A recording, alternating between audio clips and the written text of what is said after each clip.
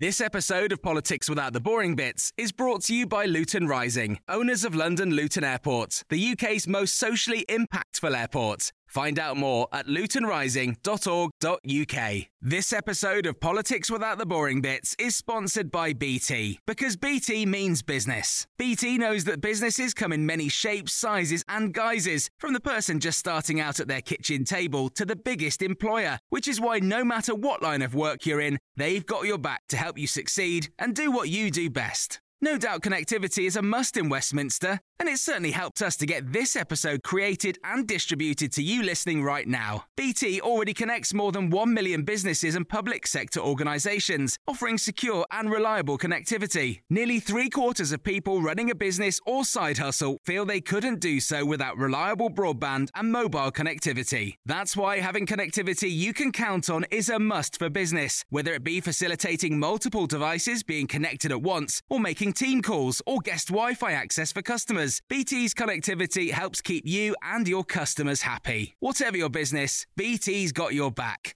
Search BT's got your back. Hello and welcome to the Red Box podcast from The Times. I'm Matt Chorley. This week we're in Birmingham for the Tory Party conference, and I'm joined by Matthew Paris, the Times columnist, Tim Shipman, political editor of the Sunday Times, and Joe Tanner, former spin doctor for Boris Johnson, who for 15 years worked with Katie Perrier, who's now Director of Communications at Number 10. Welcome to you all. So let's start with you, Matthew. How are you finding the Tory conference? I'm looking for a replacement for the cliche about rearranging the deck chairs on the Titanic, because that's such a dreadful cliche. I can't use it, but there's, to me, a strange feeling of everybody talking about all kinds of things, but slowly we're slipping through the water and we don't know if there's an iceberg ahead waiting for us. And to me, it's given this whole conference a slightly surreal feeling. And the iceberg being Brexit? No one can talk about anything but Brexit. And I've been going through the pages of the Fringe Guide. There are 62 occurrences of the word Brexit in events on the conference Fringe. It's all about Brexit. Tim, the interesting thing is that it is everywhere, and yet we're learning nothing about what Brexit means. Well, we've learned a little bit. Most of it fairly obvious. Theresa May has wheeled out all sorts of information. We know, for example, when Article 50 is to be declared by the end of March. We know that there's going to be a repeal of the 1972 European Communities Act. These are all pretty obvious things if you've been paying any attention, but they've been wheeled out like sort of the first two inscriptions on the Ten Commandments. But the general atmosphere here is one of sort of almost rapture, I would say. I just ran into Bernard Jenkins earlier, the hardcore Brexiteer, and he's saying this is the greatest Conservative Party conference he can remember since the fall of Margaret Thatcher, when everyone turned up after she'd been decapitated and hailed her to the rafters, with gentlemen from Eastern Europe turning up and saying, you know, Margaret, you have given us our freedom. And the Brexiteers feel very like that. They think Theresa was a Remainer, but she's going to give them their freedom. One of the really striking things, actually, on that subject is the way that David Cameron has been almost completely airbrushed out of the conference. And the few mentions that he got during Theresa's speech on Sunday got very sort of polite applause. And mentions of George Osborne by Patrick McLaughlin were greeted with total silence. There was a really weird video which preceded the speech by the party chairman, Sir Patrick McLaughlin. The video looked as though it had been prepared for a party conference where David Cameron was still Prime Minister. There was no mention of Mrs. That may well be because it was, I suspect. Joe, you've been to a lot of these conferences before. How does this compare to previous ones? There are a few more smiles. More smiles. I actually think that the criticism that, you know, everything's being run from the centre and everyone's being extremely controlled, I actually think there's a hell of a lot of politicians who look very relaxed wandering around. The big question was addressed to some extent on Sunday, which kind of partly took the fun out of things, I think, for a lot of journalists attending, but actually meant that there was a narrative that everyone could follow, which is, you know, quite dull for anyone who wants to cover the conference, but actually quite helpful, I should say, for the spin doctors and for the rest of the politicians here. Tim, you interviewed Theresa May for the Sunday Times at the weekend. How did you find her? How are we? I wonder to what extent we're learning anything new about her during the conference. Well, a little bit. I mean, the one thing that's probably not a surprise is that she's been doing the job for 11 weeks and she already looks like she's been doing it for 11 years. This is a woman who spent a lot of time preparing preparing herself mentally for this job, I think. And now that she's got it, she seems to wear it fairly comfortably. The interview I did with her was sort of interesting. I've had quite a lot of feedback for it because it sort of showed a little bit more of the real Theresa May. She was prepared to talk about the death of her parents and her, love of cooking and all this kind of thing. And it's not what you normally get from a Theresa May interview. And, I've had interesting reaction from, friends from universities whose mums read it and thought, this is someone we can get behind. Yes, it certainly worked from her point of view, and it was a brilliant profile, a brilliant interview, Tim, but it only confirms what actually we do already know about Theresa May, which is that she's lovely and warm and funny and chatty as long as you steer clear of politics. Get onto politics and the door just closes. Joe, to what extent do you think that we do need to get to know Theresa? Because some of the criticism of the David Cameron era is we had a bit too much of what he was watching in his box sets and his swimming trunks and all that sort of stuff. And actually there's, as part of this reset with the new government, should she be being advised not to go too far down that road and opening up too much? And it's about, she seems quite clear that she is doing a job. The people in the cabinet are her colleagues, they're not her friends. Do you think there's a risk of opening up too much? I think there was a problem of oversharing with the last government. And I think that's actually part of the problem, is that she's being judged. It was said of Blair, it went to Cameron, and there was the same issue there. Brown didn't really do so much of that, but with Cameron it was more that he was in the Blair mould and wanted to share more. And I actually think Theresa kind of doesn't care about that stuff. She just thinks she's the right woman for the job, and she doesn't need to be talking about what shoes she's wearing or what she had for breakfast. And quite frankly, I don't really care what she had for breakfast or what shoes she's wearing. I'm interested in the fact that she's got a bunch of people around her who are quite sensible, who are quite frankly normal. They understand the value of the pound. They have shopped in a variety of stores, from Lidl's through to the Waitroses. I think they understand a lot about the people that Theresa's talking about. It's interesting. I was just reflecting while you were saying that the Tory heavyweight whom the party loves most and feels in some sense closest to is Boris Johnson, who never talks about his family or anything that's going on in his life apart from politics. And yet everyone thinks they know Boris. Yes. There's that element of the way he behaves that people think they know him. For someone that worked with him so closely on his first mayoral campaign, I can say you have to spend a fair amount of time with him to get to know him at all. But the persona he puts forward is very different from the man you get to know behind the scenes. And I think Theresa's attitude is, particularly in these times, we just need a grown-up doing the job, and that's exactly what we've got. So on the subject of Boris, how do we think he's adjusting to life as Foreign Secretary? I think he's busy sometimes. I think he's been telling people when they ask how it's going, he says the world is a very big place. I think he spends a lot of time on aeroplanes. I think the biggest thing with Boris is it's a big job. He was extremely excited to get it. I think the reality of it is probably setting in, and the biggest risk is that he gets bored. And that's always Boris's risk with anything, is that he gets bored. And I think that job has to continually challenge him in some way. And if he does get bored, this time we'll go to war instead of just having an amusing story about something. I think it's very interesting that Boris has got already so engaged with Russia. We've heard some pretty strong rhetoric about what they're doing in Syria. There's talk of him showing an interest in parts of Africa where we haven't been showing an interest for a while. I think Boris is taking to it like a duck to water. The view was that when he got this job, he was going to sort of go off and be a great cheerleader, as he had been as London Mayor, cheerleading for Britain, drumming up business. Actually, Boris appears to be engaging in the weighty issues of the time. Yes, but in many ways it's rather like being the Mayor of London, but elevated 30 or 40 pegs, in that it gives Boris the opportunity to do what he does best, which is kind of strut around and talk a good talk, and he doesn't actually have to do anything because Britain doesn't really have any power in the world. We aren't making any decisions that matter. Well, that may be when he gets bored, if he realises that the power is actually somewhat limited. At the moment he's engaging with all these different issues and finding it tremendously exciting. I was talking to one of his people last night. I mean, the other thing that's interesting is he and Theresa May did not know each other that well.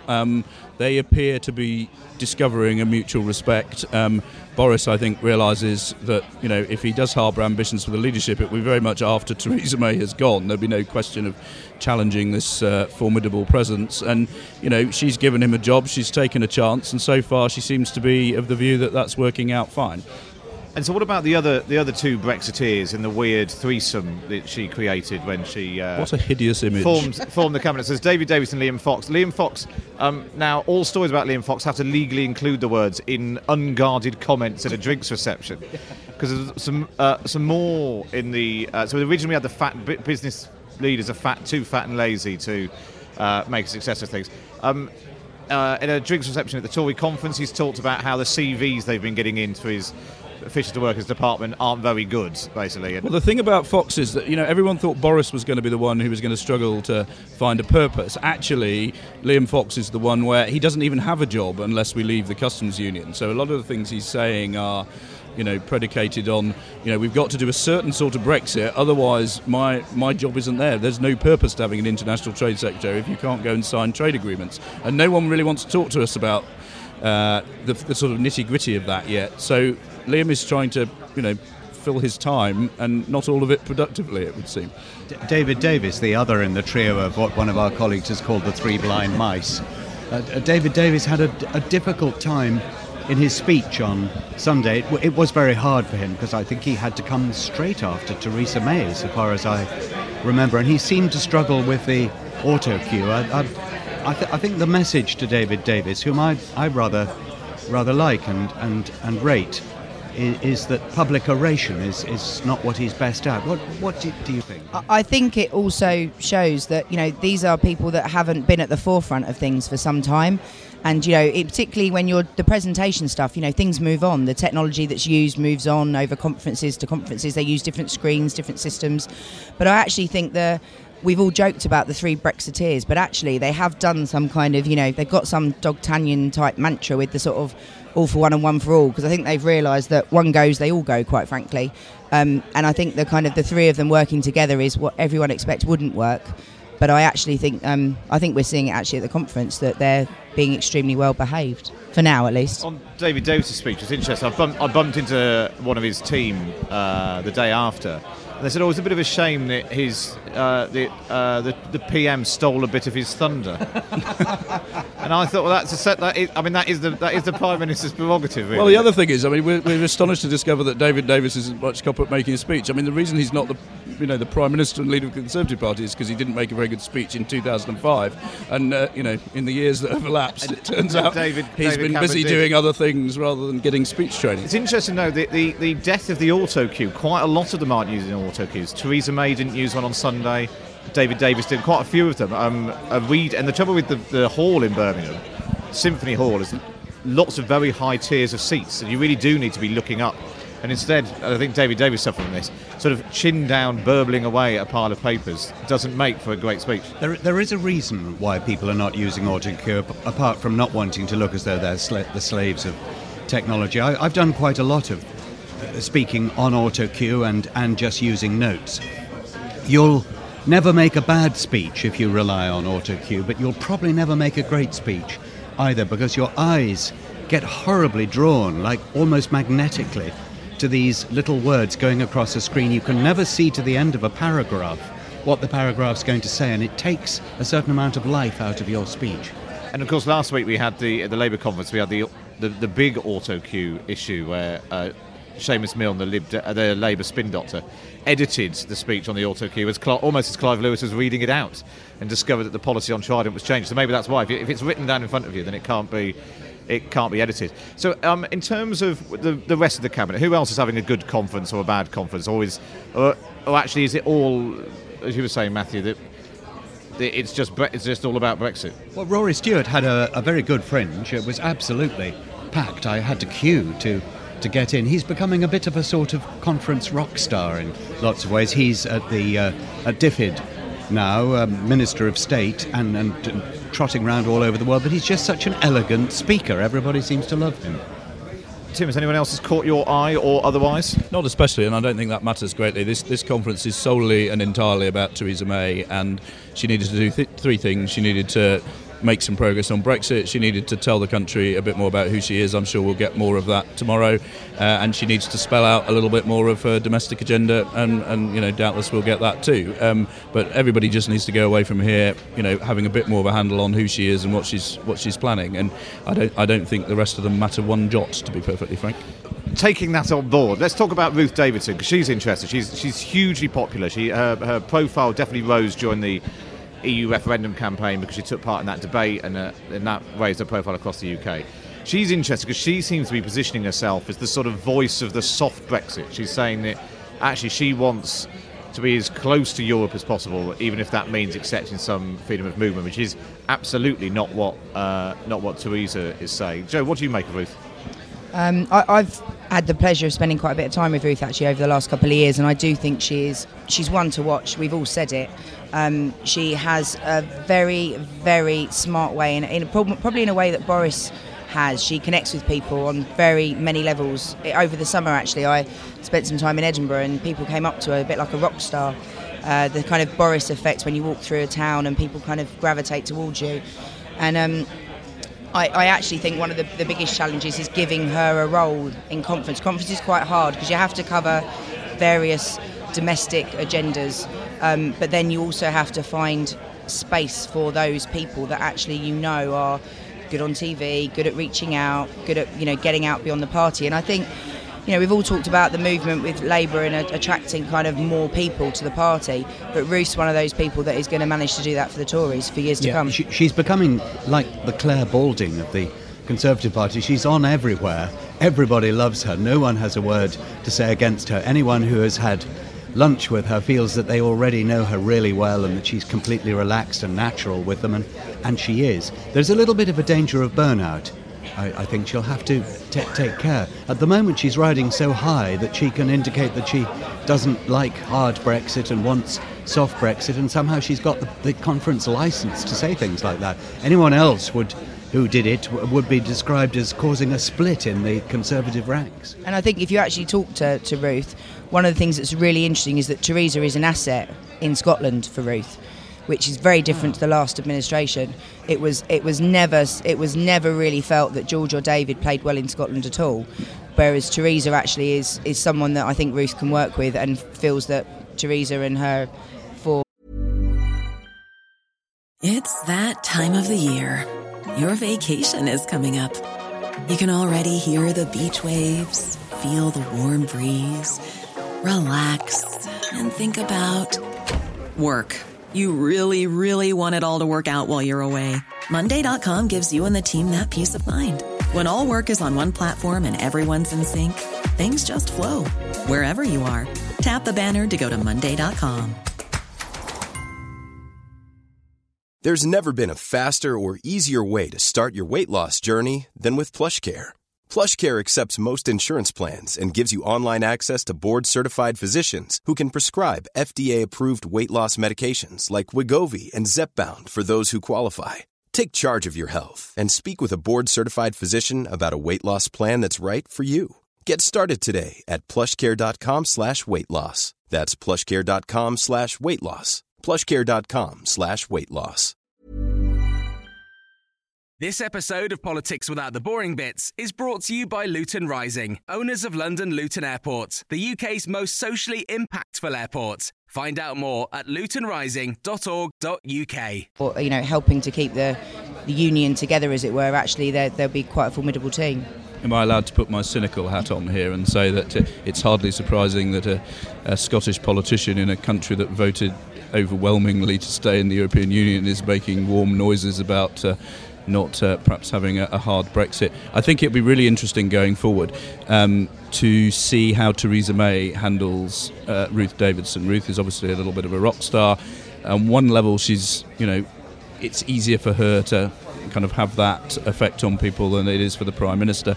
There are some women who didn't get jobs in the reshuffle who think that Theresa May's not great with people who look like another strong woman who might potentially rival her. Now, if she's sensible, she'll realise Ruth's a huge asset and, is in no position to challenge her in any way at this point. But a lot of people have been criticised in the past for not putting a sensible succession plan in place for when they go, and a lot of people think Ruth might make a good leader one day. It'll be interesting to see whether Theresa May harnesses that or whether she at some point comes to regard it as something that undermines her and is a rival to her. But as someone that founded an organisation that has done nothing but help promote women, conservative women in politics. Theresa May set that organisation up, Women to Win, 10 years ago, and it was extremely unfashionable.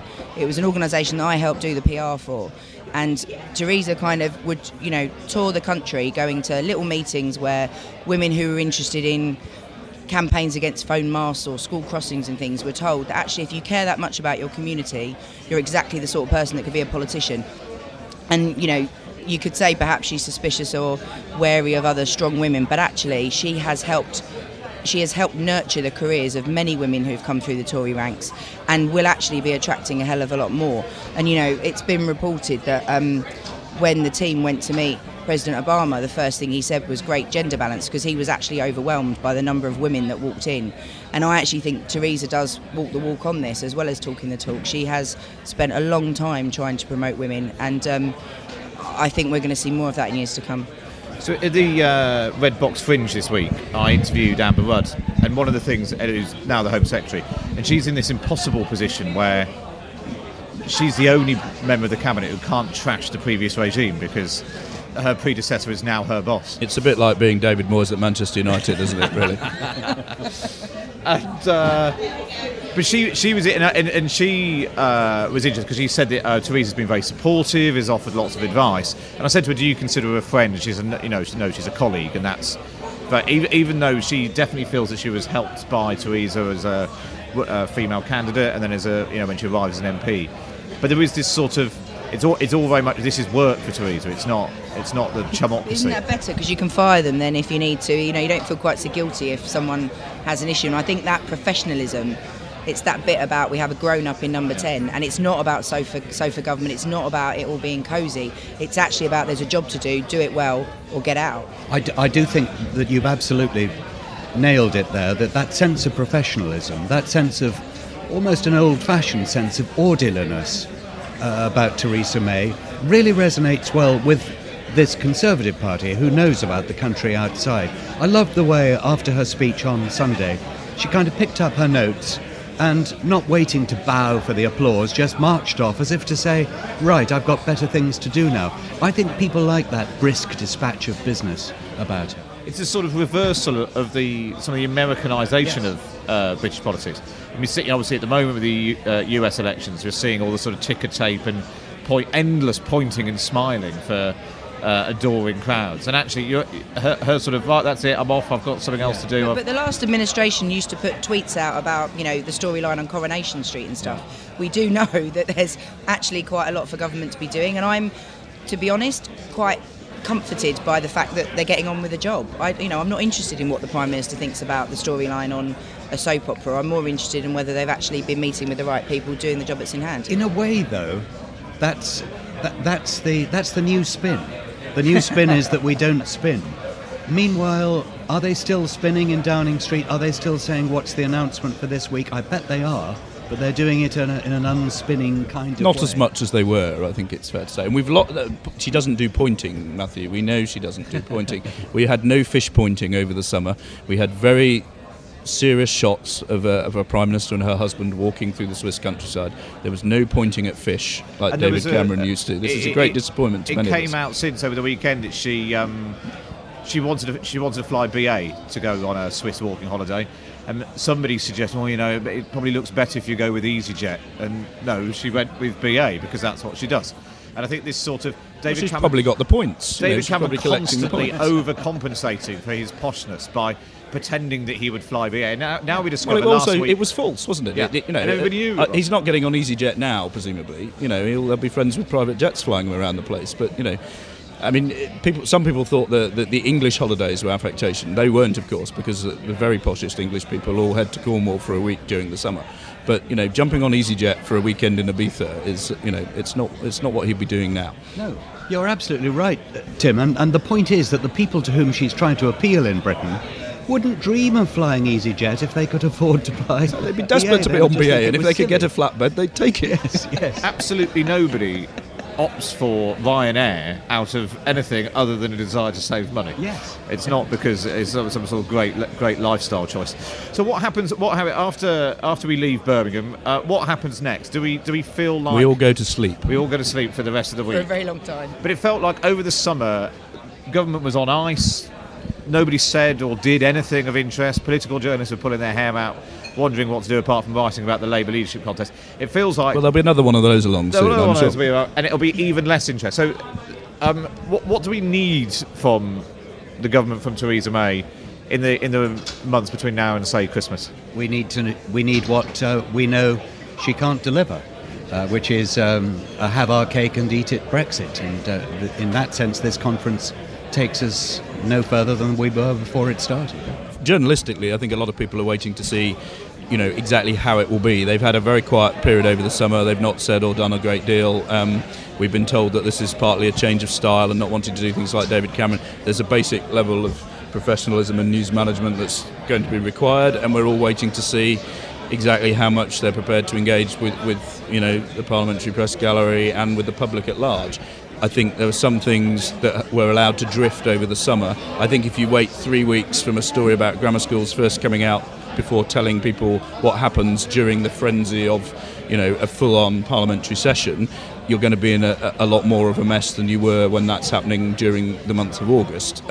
So a lot of people said cut them some slack, give them till conference, see how everything works out. That they've hit the ground running. It's all been professionally done so far, and then we see what happens in the months ahead. And the kind of parliamentary ding-dongs will then start. I mean, the big issue is that there's this movement towards the Select Committee to watch what's happening on Brexit. That there will be questions to ministers, there will be answers required for several things. The actual joining up of the last dots and colouring in the picture has to start happening now. You can't just delay to have the conversations at conference to make the big speeches about what things are going to be happening. The general questions and machinery of government starts to move, and this is a Prime Minister that I think does at least respect the authority of Parliament and kind of feels, as you said, Matthew, there is actually a process that you have to follow.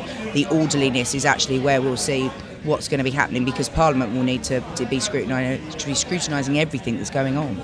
And the issue of Brexit, then it gets basically anything that they try to get through Parliament is going to be coloured by that. So the opponents of grammar schools, for example, actually line up quite nicely with the opponents of Brexit. You've got Nicky Morgan, hardline Remainer, very unhappy about Brexit, but also very unhappy about grammar schools, and trying to whip that. I mean, her majority is still the same as the one that David Cameron had, it's just the people with the rebels and the loyalists have swapped over. Yeah, and behind the outspoken rebels like Nicky Morgan, there lies perhaps, I don't know, Tim, your estimate would be better than mine, but between a quarter and a third of the parliamentary party that are really quite worried about the whole Brexit thing. And we're going to see, you say that she has great respect for Parliament, we're going to see Parliament try to exert some kind of bite, some kind of control over what sort of Brexit we get, and whether they'll attach conditions or try to in the Commons or the Lords to this Great Repeal Act, or how they'll do it, we don't know, but one way or another that they will do it. I think the interesting place is actually the House of Lords, more than the Commons. I mean, talking to ministers this week, the situation in the Commons is perhaps not as bad as we're painting it, because Labour is in chaos and the Labour rebels quite often can't be bothered to turn up. There are probably 15 to 20 Labour people don't turn up for most votes. The DUP can probably be relied upon to vote with the government most of the time. Once you chuck all that in, the working majority is not 17, it's probably nearer to 50. But in the House of Lords, you've got a situation where the Labour peers have effectively declared UDI from the rest of the Labour Party and will do their own thing.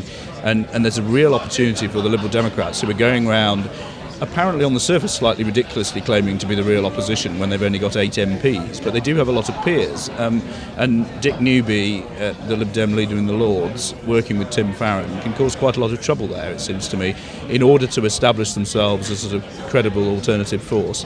And that can get in the way of quite a lot of things. So we've got a piece from Labour peers on Red Box today saying exactly that Labour peers will exert pressure to Parliament to have a greater say over Brexit. I mean, you can then get into a big argument about whether or not unelected peers in the House of Lords should be trying to frustrate the outcome of a But we've also got a lot of referendum. distracted MPs about the Boundary Commission and the review. I mean, there's a number of MPs that are very concerned about the future for them, and that they become quite difficult to whip when you don't know what they're going to be doing next. When they're very concerned about whether they're still going to be an MP in just a few years' time, they become harder to control, as it were, when you need to push them in the right direction. I think the way that the unelected Lords could frustrate, as it were, the result of a referendum without sounding undemocratic would not be to try to block the Great Repeal Act, which arguably is a manifesto commitment in that it flows from a manifesto commitment, but to attach to it the condition that the thing can't actually be triggered, can't go ahead without a vote in the House of Commons in its favour. The Lords could do that and it wouldn't sound anti-democratic. But Theresa fired a very clear warning shot about those that were willing to try and disrupt or derail the process, yes. Which I think included both houses in her speech on Sunday. She said that people who think as they do, and as indeed as I do, were trying to subvert democracy. And Matt Chorley's interview yesterday with Amber Rudd, I asked her whether she thought such people were trying to subvert democracy, and she replied, I wouldn't put it like that. So before we wind up, what this is the last, unless we count the S&P, but that's not for a couple of weeks. This is the last of the sort of party conference season. What is the point of party conferences, and do we get anything out of them apart from sort of hangovers and chronic tiredness? Well, for the last few years, I've been tending to write the party conference is dying as an institution. I think maybe I was being a bit hasty there. The Labour conference was quite important. It was kind of dead and flat, but it did show you that there is really no resistance left to Jeremy Corbyn, and I hadn't understood that before going to Liverpool. And I think this Conservative conference too tells you, A, how strong the Conservative Party is feeling, how excited they're feeling, but also something about the underlying anxieties beneath that. So yes, I think they're still useful. It's a bit like Prime Minister's Questions. It's a sort of way of taking the temperature, and you get a bunch of people like us who go to all these things. You can compare and contrast, and I think a lot of what's impressive about what's happening this week is in direct contrast to what was happening last week. You've got a grassroots membership that's sort of pretty upbeat here. At the Labour Party, the regular membership of the party was pretty depressed. That the new sort of arrivals who are all getting together down the road at the Momentum event were more upbeat. But taken together, what have we learned? That Theresa May is in an extraordinarily strong position. As Matthew says, the people in the Labour Party who regard themselves as moderates, sessions with ministers this week are full of looking forward and the excitement of what they're going to do.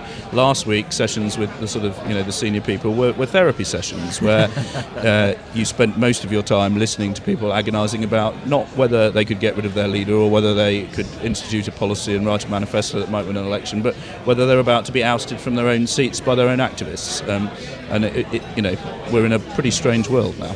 I would totally agree. I run a space at conference where we have meetings going on, and last week was where we are now. The London Lounge, people. And last week was just about sad faces coming in looking for a corner to sit in and to hide away from everyone else at conference.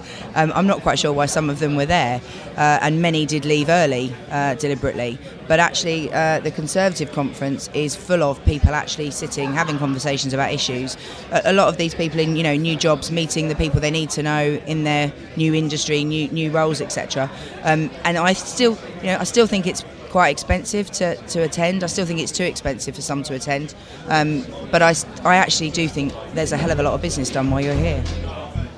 And that's all we've got time for from Birmingham this week, and the last of our party conference podcasts. We've gone from the Lib Dems, who were relentlessly optimistic, even though nobody was really listening. Last week at the Labour Party conference, it was all doom and gloom, unless you're a hardcore Corbynista. And it's been striking at the Tory conference this week that we've had some people that you mostly have heard of announcing mostly interesting policies which are actually going to happen. All of that will come together when we get back to Westminster next week and see how Brexit means Brexit finally pans out. As ever, you can follow us on Twitter at TimesRedBox or find us on Facebook. Sign up to my morning email at thetimes.co.uk/redbox email, and subscribe to the podcast via iTunes or on your Android device so it gets sent to you automatically every week. But for now, for Matthew, Tim, Joe and me, it's goodbye. Thank you for downloading. To discover more, head to thetimes.co.uk. This episode of Politics Without the Boring Bits is brought to you by Luton Rising, owners of London Luton Airport, the UK's most socially impactful airport. Find out more at lutonrising.org.uk.